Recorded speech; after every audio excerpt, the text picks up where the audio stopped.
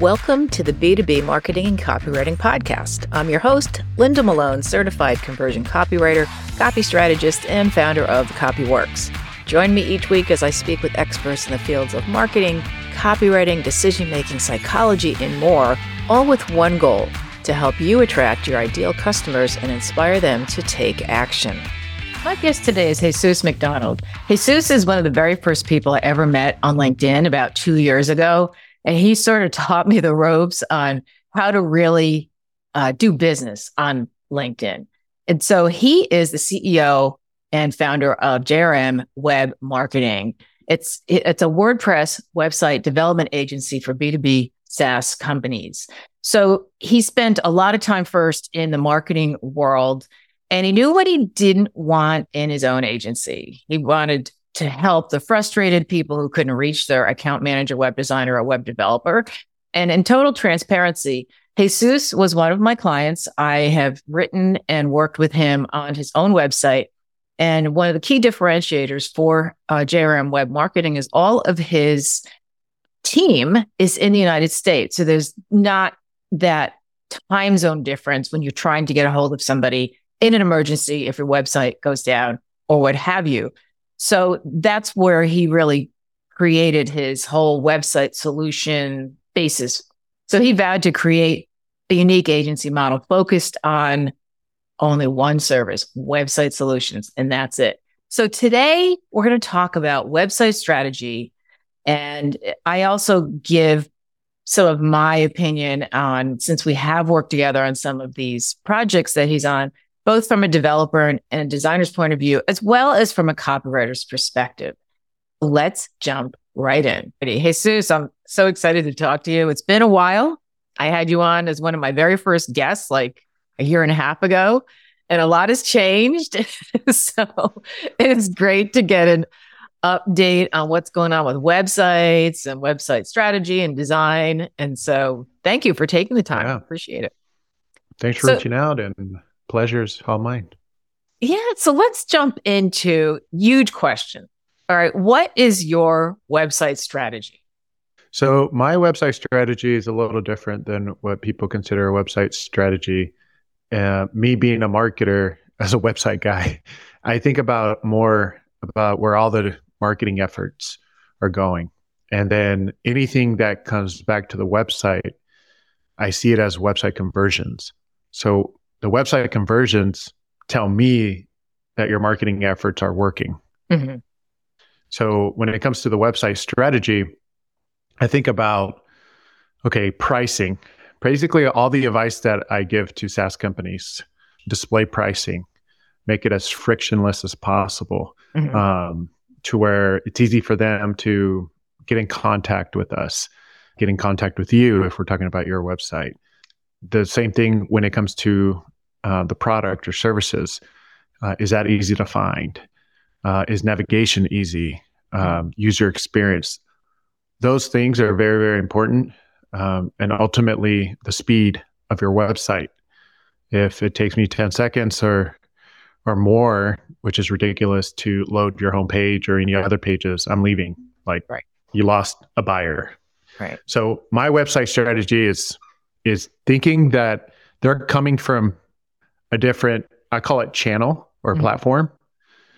So they're coming for us, they come from LinkedIn, inbound, or podcast.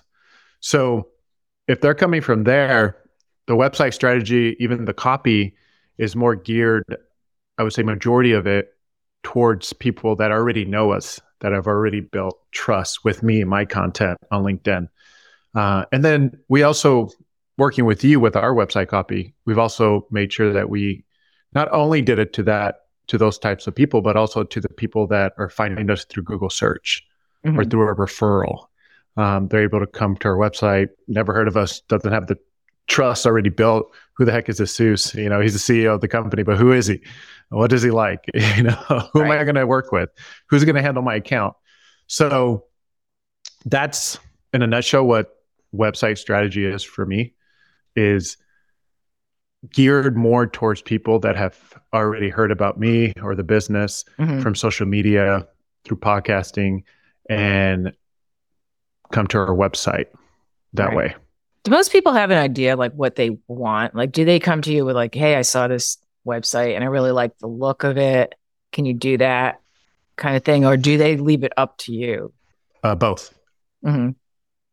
2 days ago, I had a guy reach out to me and we're going back and forth in the LinkedIn DMs. And he said, hey, I visited your website.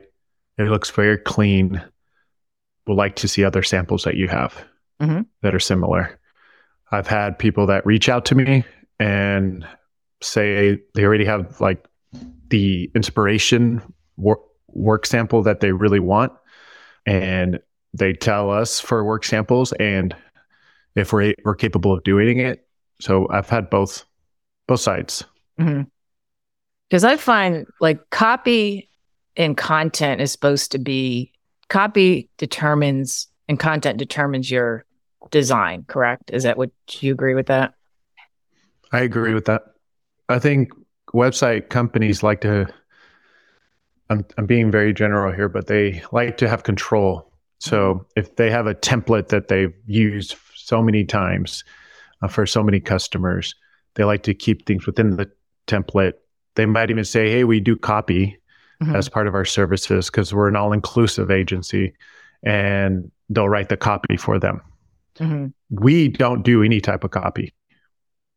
We leave that to the experts. We do websites, so we know how to design, we know how to develop, and we know how to maintain them. But we're not saying, hey, we're experienced conversion copywriters. Right. We don't do that. We work with conversion copywriters like you and to help us come up with the copy. But ultimately, the reason why I went to WordPress is because the creativity level. The sky's the limit on creativity. When I think, if I have a template and I tell you, provide me the copy within these parameters, I'm limiting your creativity.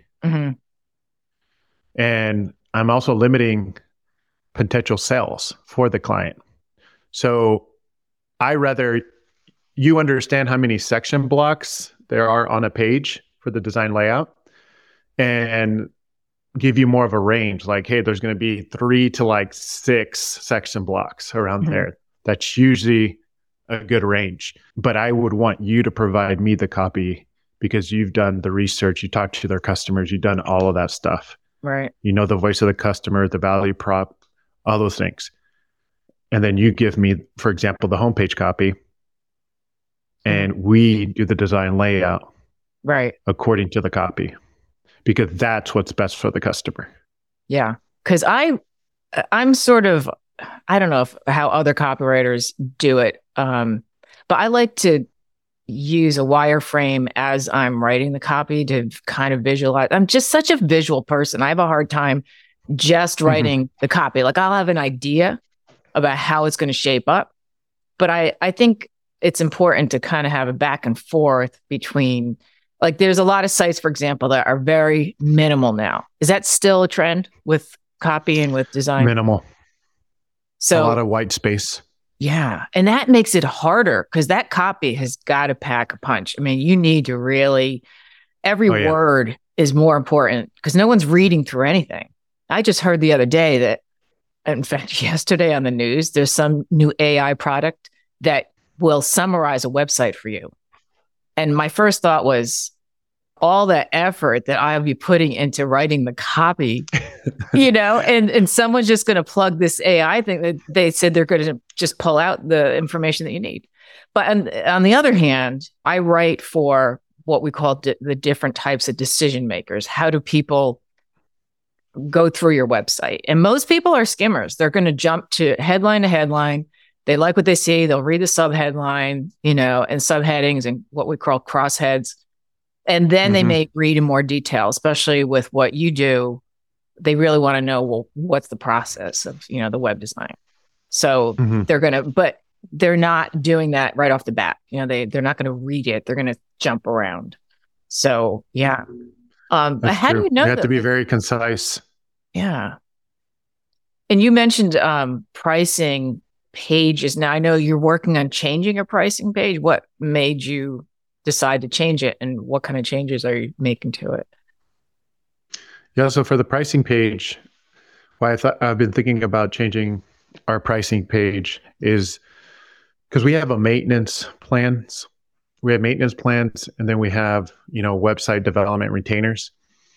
And when it comes to the maintenance plans, we do 2 service requests per month for the pro plan, for example. And whoever's listening to this, you don't have to remember all the plans, just FYI. But for each plan, there is a set number of service requests. And a service request is changing the blog, posting a new blog, swapping images, embedding videos, very basic type maintenance things that are done on the front end.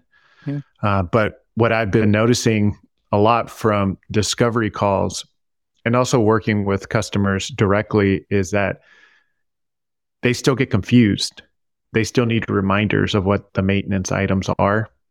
And we have it more where it's any unused service requests don't roll over to the next month. So it's use it or lose it. Right. And some people understand it. They get it. They're like, cool. You're not like back in the day, AT&T rollover minutes. We get it. We get it. Things change, right? And you dedicate a certain number of hours to help us out with that.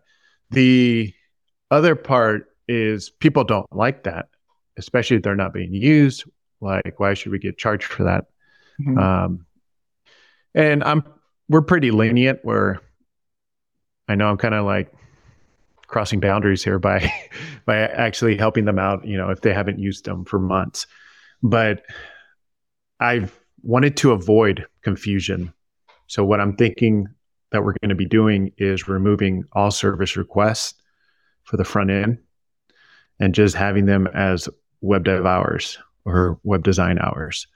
So we're only focusing on having one maintenance plan, which only handles the back end maintenance, the plugin, theme updates, security layers, hosting, all that stuff, right? Backups, you name it.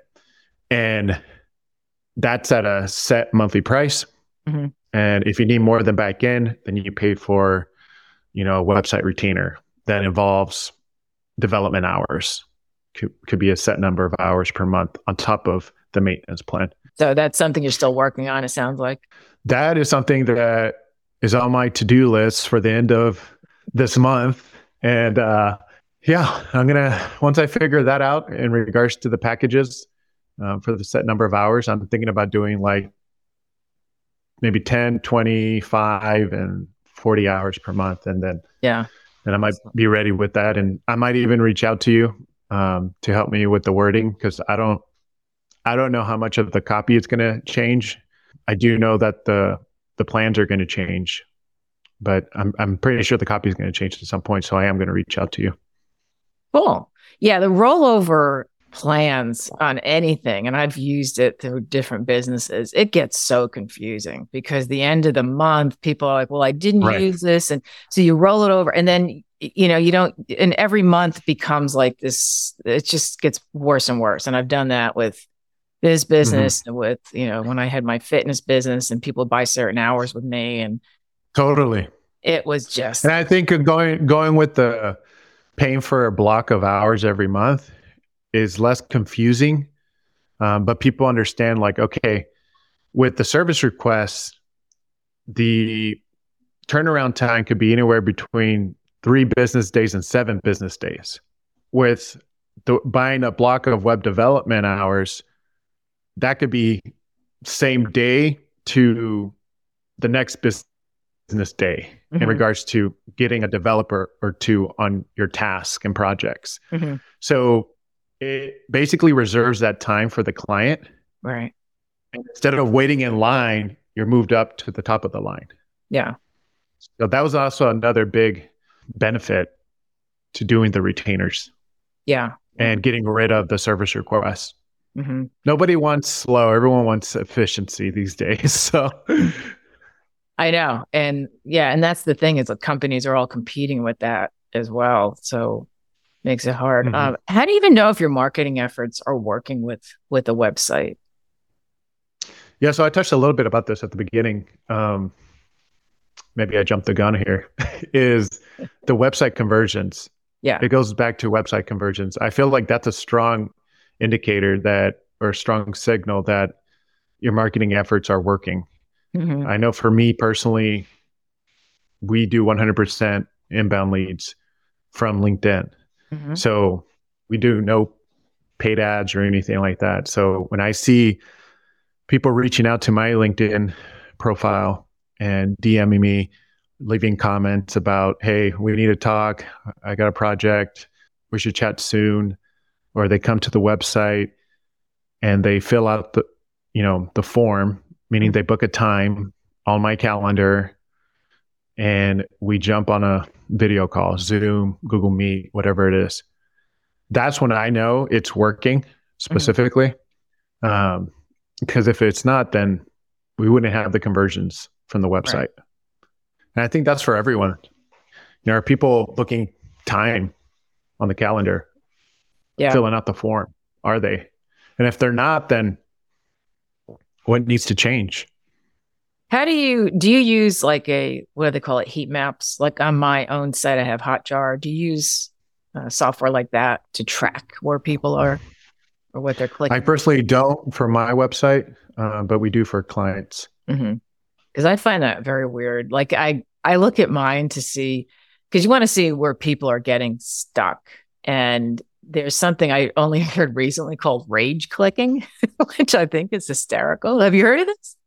But people can't find, they can't, it's a term. Oh, they're just going through a ton of things and scrolling. Yeah, they're trying to find something, you can tell. And I mentioned this to a client who has the, I don't know if it was Hotjar, but some kind of tracking device. We were talking about this and he was familiar with it. He goes, oh yeah, I know it's a SaaS company. He says, yeah, if they're going back and forth, he said, because you can see the mouse going all over the place. He says they're looking for something and they're not finding it, or they're clicking on something and it's not working, or it's not what they want.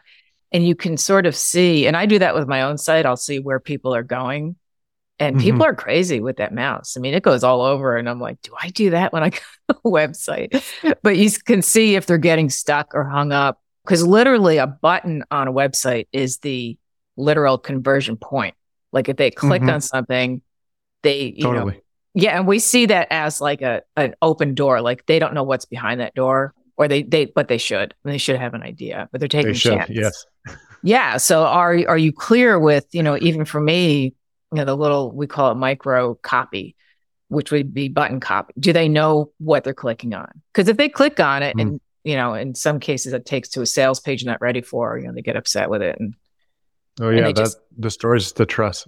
Yeah, and they just jump off of the page, I'm curious, what are your top pages when it comes the to homepage is always the number one. Number one.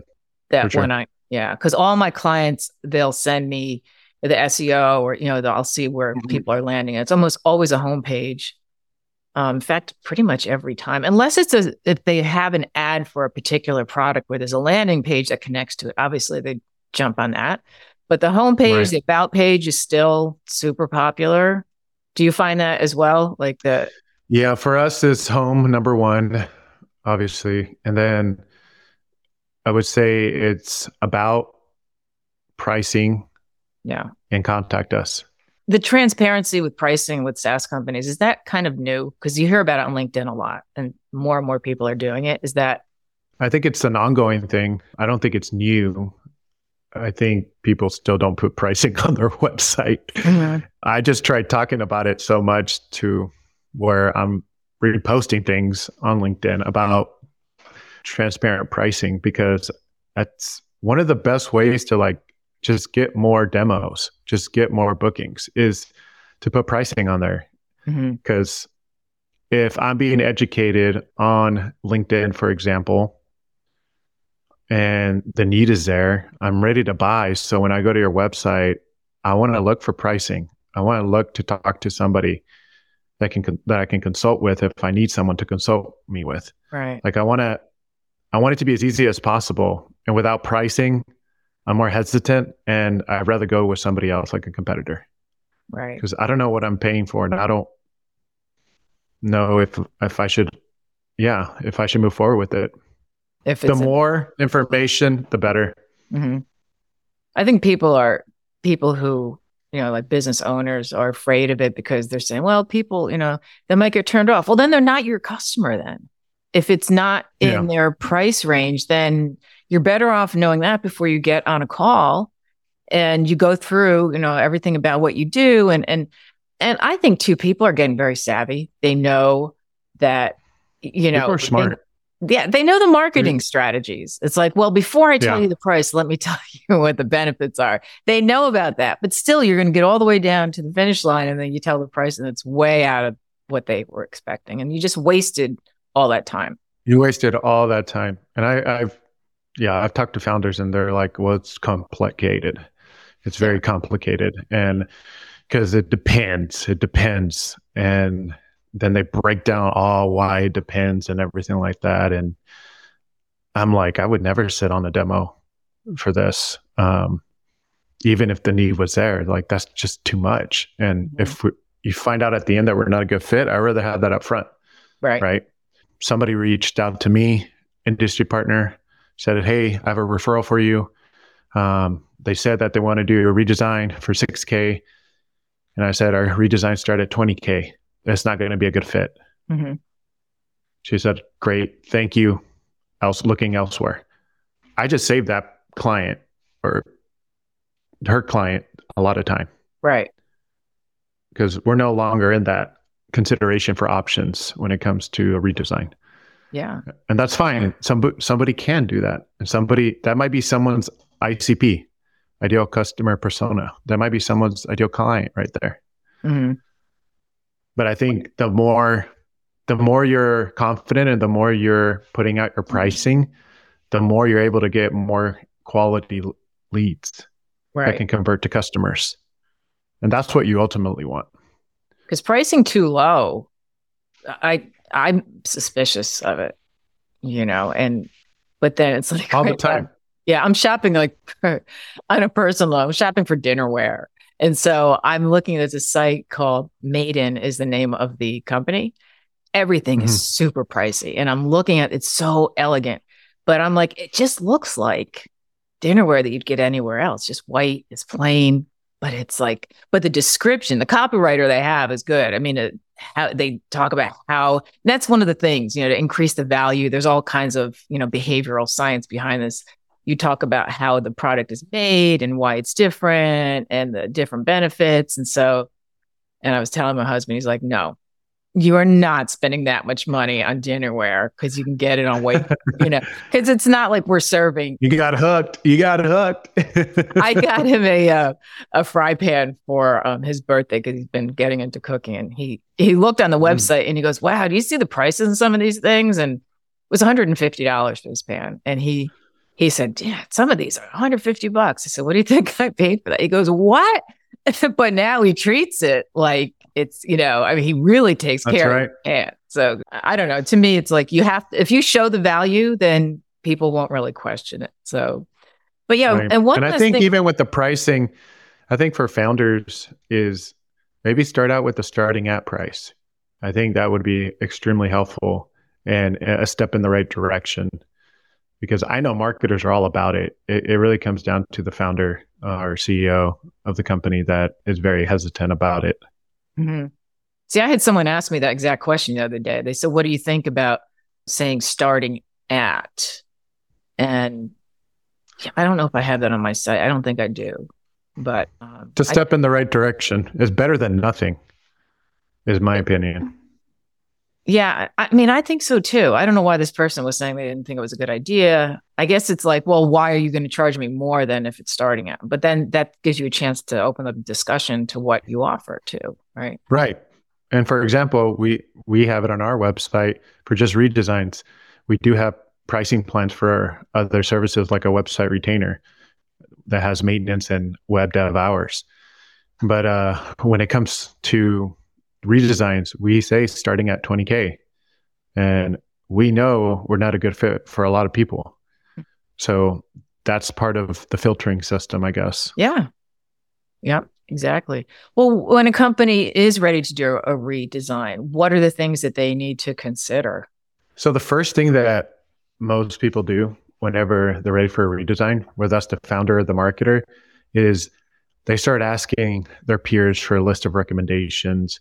They'll start Google searching. They'll start looking at review sites like G2, Clutch, Google Reviews. They'll start doing a ton of research, right?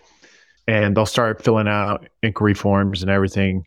And then they start getting quotes for what a redesign. Some will get, okay, there's this one said 10, this one's 20, this one said 50, this one said 150, this one said 2K. You're getting quotes all over the map, right? And then you start narrowing down. Let's go to a second round interview, or let's see which one we like the most. That's all a waste of time, in my opinion. I think what's really needed is not pulling a trigger on the redesign costs. I think it's two things that you can do. You can talk to somebody that has expertise for RFPs. You know, they're an agency vetter. They know exactly how to talk between the client and the agency, and they're in between, and they make the perfect match for them. It's like dating. So I think that is wise, and I wish I had that as a marketer. I have a friend that does it, and she does an amazing job with it, and I highly recommend going to somebody that can actually do it. Her name's Ashley. And if anyone who's listening to this needs somebody with that expertise, it saves you a ton of headaches. It takes you a ton of time. Yeah. Because you don't want to get a bad fit that doesn't align with your guys' goals, values, all of that. So keep that in mind. And everyone says they can do everything under the sun. So you have to be very wise in who to choose. But another thing I would also add too is doing a website audit. Mm-hmm. A lot of times you don't need a redesign. A lot of times you just have issues that need to be fixed. And it costs way less than doing a redesign. But you wouldn't know if you didn't do a website audit. Do you do those? We do website audits. Okay.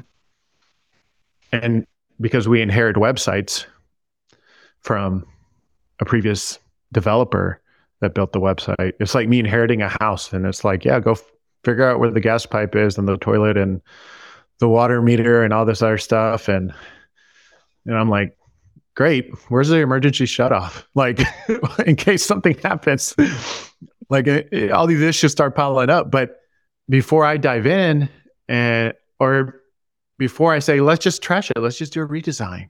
It's much cleaner and everything, which a lot of people do. A lot of marketers do that. Let me look into it a little bit. Let's do a website audit. And our website audit is different. Some people do a website audit. They're like, hey, we can improve your conversion rate by this %, and we can do this and improve the user experience. That's great, but they don't have the expertise to actually go to the back end and expose vulnerabilities, expose issues. It's like, can we look at the engine of the car, please? Mm-hmm. Mm-hmm. Because we're just fixing the door and we're just fixing the color paint. The aesthetics. But if the engine isn't going to take us from point A to point B, why is it worth paying for this coat of paint and to fix the door, which is all exterior stuff? So we focus on the engine, which is the back end. We log in to your website that we're going to inherit. Mm-hmm. And I strongly always recommend a website audit if we're inheriting the website, because you get to see what the previous developer built. You get to see all your issues. You get to see what needs to be updated from a security standpoint, but also from a plugin, a theme standpoint too, a hosting standpoint. And we provide a detailed list of recommendations, how many hours each task will take to fix the issues that we found. We provide recommendations on how to improve your website performance, how to make your website a lot faster for usability, accessibility, user experience, SEO, all that stuff from a technical standpoint. So we break all that down. And we also provide a recommendation as an option for a redesign, because you get to compare like, oh, it actually makes sense to do the redesign, because if we fix all these issues, we still have a dated theme, a dated website that is just, we're going to have to do a redesign eventually, even if we fix these issues. Right. But the main reason why I strongly recommend the website audit is you want to know what you're paying for and why you're paying for it. Right. The last thing I want people to do is be like, hey, I trust you. I feel like I know you. I see your LinkedIn content. Your videos are awesome. You're right. I need a website maintenance plan. Sign me up. We already have a list of issues. And you know what? If you recommend a redesign, I trust you, because remember, man, I know you. And I'm like, that's the last thing you want to do with me. Okay. Not that I'm a bad person, but that's the last thing you want to do. You want to do a website audit, and you want to know, it doesn't matter if you have trust with the agency person or not. You want to make sure you know exactly what your issues are and why you're paying for it. Right. A lot of people don't know. It's all based off trust and and that's it. Yeah. It's almost like a value proposition for me when people say they want a new copy. They want all their copy redone. And so my audit is, let me take a look at your foundational messaging, because if that's not making sense, everything built on that is not going to make sense and eventually just not work. So yeah, and I would think with what you do, somebody like me who's very artsy, I'd be like, I just want it to look better, and and everything would be about the appearance, and you would be the one to say, all right, let's look at how it's actually performing. And because it doesn't matter what it looks like. And I've seen some crazy websites, especially, I don't know, copywriters have like these websites that are super fun, but I have no idea what they even do. I mean, just things rolling around and things changing shape and size. And that doesn't matter if they can't get to where they want to get to. So I've seen crazy nightmare stories. We have a new client, and I said, hey, I think we should do a website audit, and then we should think about if we need to do a redesign or not. Jesus, this is what they said. Jesus, we're not going to do a redesign. We just paid for a redesign. I'm like, oh, crap. This is not good. I hope you guys didn't pay a lot for it, because we're going to be hanging out in the garbage can for a little bit here, because this is all tangled wires. This is a lot of stuff. And they came to us. Our website goes down. We don't know why. Certain pages go down. We don't know why. Past events are showing up on our website. We don't know why. Wow. Yeah, a lot of issues. They don't know why. And I said, okay, I won't put a redesign as an option. I'm going to list out all the issues. First month of the retainer hours are going to go straight to their website audit issues, which is a whole list. Probably like 7-8 pages of issues that we found. Wow. A lot of bad code. And people don't know. And there's so many people that do what you do, just like with my business. It's hard to just figure out who to trust. And that's why it's good that you kind of, this is how it's going to work. We're going to first look at what's wrong. You have to kind of, set the tone. But I love talking about this topic. Yeah. We're going to have to do another one. This is really good. This is part one. This is part one. You got me really going with that website audit.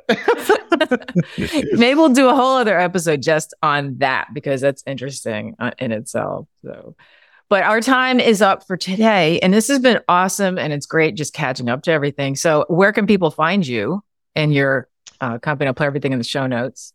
Yes. Find me on LinkedIn, Jesus McDonald. I post pretty much about WordPress websites. That's all my content. I talk about website tips, security tips. I talk about how to improve conversions. I talk about things you should know, red flags, you name it. I try to do that on weekdays, and my posting times vary. So I got to figure out a time. You have a lot of. I'm on YouTube. You can check our YouTube channels. We have YouTube shorts there too. And are you still on TikTok as well? Are you? Okay. Yes, but we really are pushing a lot of the content on YouTube and LinkedIn. Yeah, awesome. Well, thanks again for taking time. This has been a lot of fun, as always. And thanks for being on. And that is a wrap of today's episode. I hope you found some actionable advice that you can use to help you improve your copy conversions. And for even more copywriting exclusive tips, Be sure to click the link in the show notes to sign up for my weekly newsletter so you don't miss a beat. And as always, if you haven't already, be sure to subscribe. And if you enjoyed this episode, don't forget to leave a review. It really helps me out. Talk again soon.